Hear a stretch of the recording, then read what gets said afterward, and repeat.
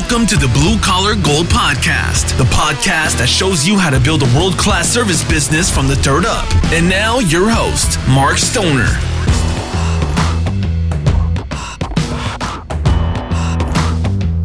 Welcome back to the Blue Collar Gold Podcast.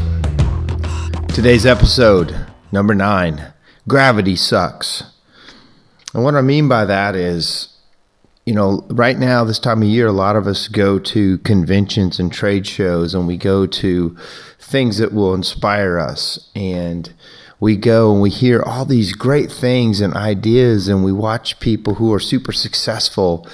And, if we can just glean a little bit of information from them and take back their information and their ideas and put it in my business, and now my business is going to work great. And guess what happens? Gravity hits. And it sucks, and it hits you, and it doesn't work like it did in convention world.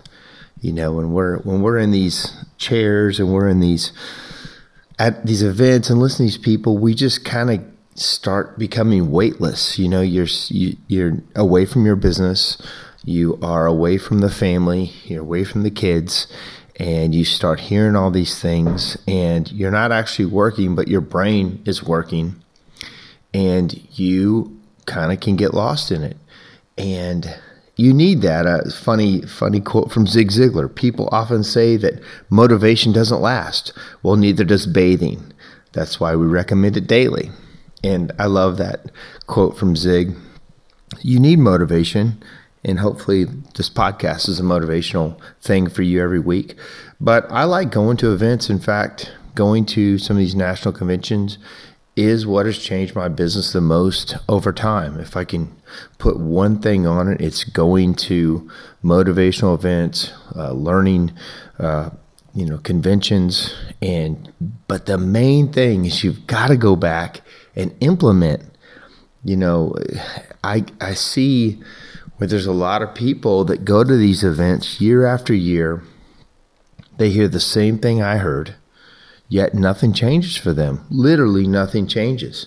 You see them coming back year after year, and it's the same thing. Yet some people go to these things, and year after year, they're growing, they're changing. Their business is getting better, their life is getting better. But the majority of people don't. And one time, when I speak at events, I try to tell people, everything I know how to do. And I asked a guy one time, I said, I've told the industry, exactly how to do it if they want. And really, literally, if you would follow a chunk of what I did, you would, you'd be ahead of probably where you are now. So why, I can tell it, I can say everything to do, and 99% of the people won't do it. And he said, we just want to know that you can do it. Not that we want to do it, or not that we're going to do it. We want to know that you can do it.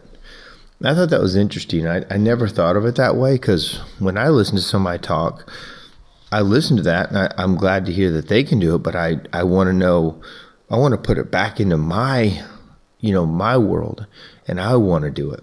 And so today I just want to talk about, if you're going to go to these things, how are you going to take away from it? I used to be involved in some multi-level marketing things, and I would see these people with these unbelievable teams around them. Like, all these people were so motivated to do these multi-level marketing things and sell these things. And then, their teams were amazing, and they had these amazing lives, and everything was great. And then I would take that product and go back and start talking to my friends and family, and nobody wanted to buy it. Nobody was interested. And, I would then listen to more tapes, and at the time tapes and CDs, and watch videos, and they said, this is how you do it, and this is how you say it. And I would go back, and nothing. I couldn't hardly get anybody interested. And kind of the same thing happens to me now, where people come to visit my business, or they listen to me speak, and then they come up with the excuses. They're like, yeah, if I had all those great people that you have, I'd have a great business too. Or yeah, if I lived in Nashville, Tennessee, I'd have that too. or whatever reason, they want to come up with as an excuse that I have an advantage and they don't, that'll work for you. That will absolutely work for you. But, if that were true, there'd be a lot of really huge chimney companies coming out of Nashville, Tennessee, and that's simply not happening. It's not that. But what it is, though, is for sure implementation of good ideas. And when I go to these events, I'm not looking for a whole notebook full of 100 ideas. I'm looking for 3 ideas. I'm looking for 3 big things I can take back and change my business. Sometimes I'm only looking for 1 idea. I'm just going to go and I want to find 1 really good idea that I'm going to implement. So a friend of mine was in, launch mode, as we call it. When you really get excited about a business, you need to go all in. You need to put everything in. You need to put a lot of things to the side and not do them. And they call it work-life balance. And I think you kind of have to get out of balance for a while you're really trying to grow. But, not to the point of wrecking things, but you kind of have to really focus on whatever you're going to launch. Kind of like, in the hot summer sun, you used to take a magnifying glass and move it around. And if you would focus that magnifying glass in the sun, it could catch something on fire. It could catch grass on fire or ants or whatever you did as a kid. And it's the same thing with business. You have to hold that magnifying glass still and put it on something till it catches fire, till you move it around. I see so many entrepreneurs or people that want to start businesses just kind of bounce around. They're doing 2 and 3 and 4 things and nothing's really working. Some people call themselves an entrepreneur, but they haven't built anything that was real. And some people call themselves an entrepreneur and they've only built 1 thing. Really, like in a lot of businesses, somebody who just started a business is not an entrepreneur. They're a starter. They started something and they still do it. Entrepreneurs are a whole different animal where you start something, you get it going, you may sell it, or you may start something else, and you ramp up a lot of ideas. But not to get tangled up in the weeds, but entrepreneurs are really good at starting. Sometimes they're not good at. A friend of mine, Rob Lindeman, one time said, I am really good at starting something and getting it to about 75% complete.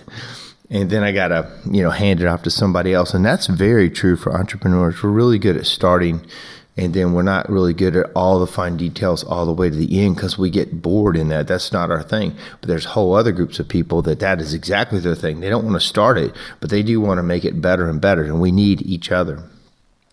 But back to implementation and work-life balance. A friend of mine, he was starting a charity, and he was really in full launch mode. And I remember him calling me from a cruise, and I may have talked about this on an earlier episode, but he's like, hey, I am in full launch mode, but I am burning out, and I want to go on a cruise with my wife. I said, great, do it. He said, okay. So he went on it, and sure enough, I got a call from him on the cruise. He said, man, I feel like I can't relax. Should I relax and just put everything to the side that I've been doing with launching this charity and just wait till I get off the cruise, or should I work while I'm on the cruise? I said, well, you may not like this, advice, but I would work. If you're sitting there and you can't relax anyway, you're probably not good to anybody. So you might as well just get some work done while you're there, sitting in the sun or relaxing. You might as well just do some things. To me, that's as relaxing as anything sometimes is, to work on what I'm really excited about. That's, that's what gets you going. But so again, you're going to go to these things, you're going to get motivated. And the main thing is come back and start doing them.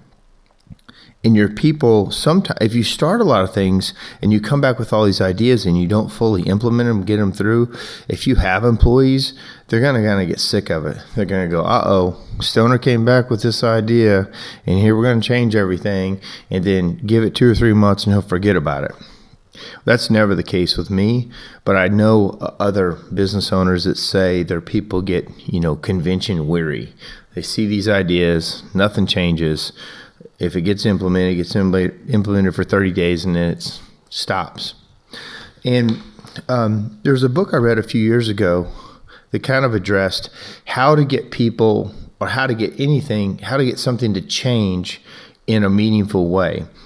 And the book was called Whale Done, as in like Moby Dick whale. So Whale Done. And part of the story was they talked about how they would train killer whales to do the crazy stunts at SeaWorld and all these other places. And it kind of talked about how, you're not going to yell at a killer whale to get it to do anything. You're not going to punish it. You're not going to spank it or force it to do things. And what you're going to do, though, to get it to do these crazy, amazing things is you're going, if you're a diver, there's two divers or two trainers, and we would get in the water and we would go under the water and hold a stick between us and signal up the whale to come over the stick. And if the whale came over the stick, then we would celebrate and we would give it fish and we would pat it on its head and we're like, celebrating the win. But if it went under the stick or it swam around us, we wouldn't yell at it. You wouldn't be mad. You just wouldn't give it the award, the reward. You would just whistle it up again and have it come over the stick. And then we celebrate the win and we give it fish and do the things that we want it to do, and just rewarding the behavior that we want and kind of ignoring the behavior we don't want. So then we raise the stick up to the level of the water. And at the level of the water, the next thing you know, the killer whale breaches the water, and it learns very quickly that the way to the reward is to go over the stick. At whatever level the stick is, let's go over it, and we get the reward. We go under it, around them, we don't get a reward. Pretty soon, as you can see, we could get the stick 20 feet out of the water, and that whale will breach and do crazy things and go up out of the water, and it's absolutely amazing. Well, everybody in the audience didn't see all the underwater stuff and all the hard stuff and all the times the whale didn't do it. They're just seeing it as it's amazingly happening in front of them. And that's sometimes what's happening at conventions. You're seeing a team or a person after they have had to work their tail off when it's not fun, it's not sexy, it's not amazing. Nobody is celebrating them. They're in there grinding. They're in there figuring it out. They're in there getting beaten up. And so if you're watching these people and you think, I can't do that, you're wrong. You can do it. You just have to be willing to go through the hard stuff. You got to be willing to go through the grind. You got to be willing to go through the pain and the setbacks and the stabs in the back and the crap, the absolute crap in business that you have to go through to get those crazy, amazing rewards that happen in business and in life. We reward the people who go through it. We celebrate those people, and a lot of people think, they must have been lucky or had a silver spoon or had this benefit or that benefit. Most of the time when you study successful people, they didn't. Sometimes they even had less than the average person, but they just would not put it down. They would not give up. Two good books that I've read by Damon John, who was on Shark Tank. He's got one book called Rise and Grind, and the other one's called The Power of Broke. And The Power of Broke was really interesting about how kind of being broke and starting something is more powerful and sometimes more likely to be successful than starting with a lot of money. And I know a lot of people sit there and say, I would start this business if I had more money, if I had this or had that, had a big savings account or had more time, or I was older or I was younger, whatever the excuse. But they just simply don't start. And starting broke is just as good as starting with money, because you figure out different ways to get around it. You figure out a different hustle. You may find out a totally better way than you would have if you would have had plenty of money to start it. So The Power of Broke and Rise and Grind are two great books by Damon John. I wanted to also talk about, I guess I'm going to call them some business truths, about what I think in business and some things you should kind of keep in your mind as you go through this journey. The first one, is every man-made object in the world was once an idea before it became a reality. It has to start with you speaking it into existence. If you don't say it, it won't become a reality, guaranteed. You have to see it in your mind's eye and speak about it with everyone you can. Again, you have to see the thing first. Now, you don't have to see it in its entirety, but you have to see it and believe it. And everything in this world is like that. If you're looking at a building, that was in somebody's brain. If you're looking at a car, that was in somebody's brain. Anything you can look at when you look around was someone's idea that is turned into something real. You have to think about it first before it can even come to fruition. Another thing I hear a lot is, I don't want to have a big business. I don't want to have this or that. And people talk about what they don't want to have. Well, it's very common that this happens. And I can promise you, you won't just accidentally get a big business. It's like when people are working out, they're like, I don't want all these big muscles and all. Well, you're not going to get those. If you say that out loud, it's not coming to you. You have to work so hard for it to happen. So, when people say, I wouldn't want a business like yours or a bigger business, are you sure? Are you sure about that? I don't think you know. I don't think you understand some of the benefits that can come with it. Now, I think really what you're saying is, I don't want to go through all that to get that, because it doesn't, in your mind, it's not valuable enough for you to go through it. But I can tell you, it's better to go, in my opinion, to go through it and have a different life on the other end than kind of struggle through it kind of in mediocrity. Unless, again, the great thing about America is you can build what you want, what makes you happy. And I know a lot of guys who are very happy with smaller businesses. They weren't happy when they tried to build a business.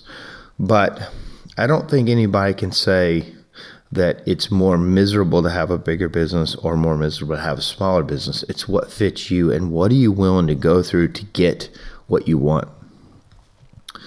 The next one is, it's funny, if you really don't care about having a lot of money, you won't get any. In the book, Secrets of the Millionaire Mind by T. Harv Eker, he talks about an interesting way that money works. He says, if anyone ever says to you, I don't work for money, or I'm not in this for the money, you're always talking to someone who's broke every time. If you say that out loud, then it's the same for someone. Let's just say, you were talking to someone that was your friend, and let's just say money is your friend, but you're talking about a friend in this way, and you say, I don't care about that person. I don't care if they're around. I'm not worried about them. How much do you think that friend's going to be around? They're not going to be around, right? When you say, I don't care about them. But it's the same as money. If you say you don't care about it and you're not working for it and it doesn't interest you, you're not going to have any. But if you say you are, not to be greedy, but it's just how it works. Money works the exact same way. Of course, everything isn't about money. Greed is nasty. But when you're concerned about money and you watch after it, that's not being greedy. That's being a good steward of your money and your resources. Next thing is, if you say employees are a pain in my butt, or I don't want employees, you're not going to have any. You're kind of catching the theme here. It's just like anything. If you don't like them or care about them, they're probably not going to like you either. They're not going to be around. And I've seen so many people try to hire people and they don't like people to begin with. So they treat their people exactly the same way. So naturally their people, they may stick around for a while, but they don't like it. And they're probably looking at the first chance they can to leave. I think it's a lot easier in business if you truly care about the employees and then they know it. They'll start to care about me. They start, I kind of have to show them first that I care about them. I don't have to bend over backwards. I don't have to make sure they've got everything they need to begin with. It's kind of a give and take. But, I think when I do care about them and listen to them, and then they start caring about me, we start to build a real relationship. In fact, I've heard some people say, I want to wait till that guy or that girl earns respect or knows my trade inside and out before I listen to them. And I think that's exactly the opposite of what you should do. I think you should engage them very quickly. When they're brand new in your business, sometimes they have the best ideas. They have the freshest ideas. They look at stuff sometimes from complete outside eyes and thoughts. And I really want to engage them early on. Do you see something? Would you do something different? Now, sometimes they don't know enough to make a decision, but sometimes they'll say something that absolutely is brilliant. And you don't get that once they've been, with you for 6 months to a year sometimes, because they're already used to the way you do it and they just accept that as okay. So, make sure you like people. If you're going to try to build a big team, hopefully you like people and engage them and listen to them. And, it goes back and forth. And they can really help you run a company. So if you really can't, the last truth I think I'm going to go through is, if you can't handle what you have now, you're probably not going to get any more. And again, if you can't handle $1,000 in your bank account without spending it out, you're not going to get 10,000. And in the same book, Secrets of the Millionaire Mind, he talks about people's financial thermometer. And, let's just say you're used to making $50,000 a year. And the next year you make $90,000 a year. Well, most of the people that do that, they have that $40,000 jump, they just spend more money and they spend right back to that $50,000 that they're used to. They spend back to where they're comfortable with. That's kind of their financial thermometer. If having $1,000 in the bank in your checking account makes you feel good, when you get $1,500 or $2,000, a lot of times you're looking to spend it. So you have to move your financial thermometer up. And in the book, it was before Donald Trump was president, but he mentions Donald Trump. And if Donald Trump woke up with, just say, $1 million of value that he had, he would feel completely broke because his financial thermometer is way off the charts into the billions. But if most people woke up with $1 million, they had $1 million, they'd feel very wealthy. So because their financial thermometer is different. So you have to learn to handle what you have and move that thermometer up. I spoke about it one other time, I believe, where I had a friend that was getting into real estate. He wanted to rent a lot of houses. He wanted to have a bunch of houses. And after the first house, he was so stressed. He didn't have, he was just wigging out over, the person didn't pay their rent and how much that was going to cost. And he didn't have systems in place, and he didn't have them signing contracts. He didn't have a way to get the people out of there if they didn't pay, and just one thing after another. And I told him, again, he wanted to have 20 houses. I said, if you want to have 20 houses, you have to be able to handle one house. You have to be able to handle what you have. And another friend of mine, he was a real inspiration to me, and he taught me the most about focus of anyone I've ever worked with or ever met. And again, back to the gravity sucks. When you go to these events, you're going to need to focus when you get home because everything is going to get in the way. Your spouse is going to get in the way, money gets in the way, life gets in the way, all kinds of things get in the way, and you don't get to execute what you wanted to. But back to my friend, he was a blue collar guy. He grew up pretty poor, and even when he had a lot of money, he drove up in an old truck, and he wore his uniform shirt, and his name was Dickie Smith, and he's from the Eastern Shore, and maybe he hears this, but he was just such an interesting person because he started off, and one of his first things that he really concentrated on to get good at was golf. And he, in his early 30s, first thing I think was chess. He started focusing on chess in his 20s, and he became a world-ranked chess player in just a couple of years. Then he got interested in golf in his 30s, And, I'm paraphrasing a bit, but a few years later, he actually qualified for the U.S. Open because he could focus on something so intensely. He could just basically will himself to be as good as possible. Well, later in life, he got into real estate, and he really started focusing on real estate. He started focusing on a single house and then a duplex and a multifamily. And next thing you know, he's buying banks, and he ended up buying an airport. He bought big condominium complexes and big high-rise apartments. And he learned to just, whatever he was into, he could come back and focus.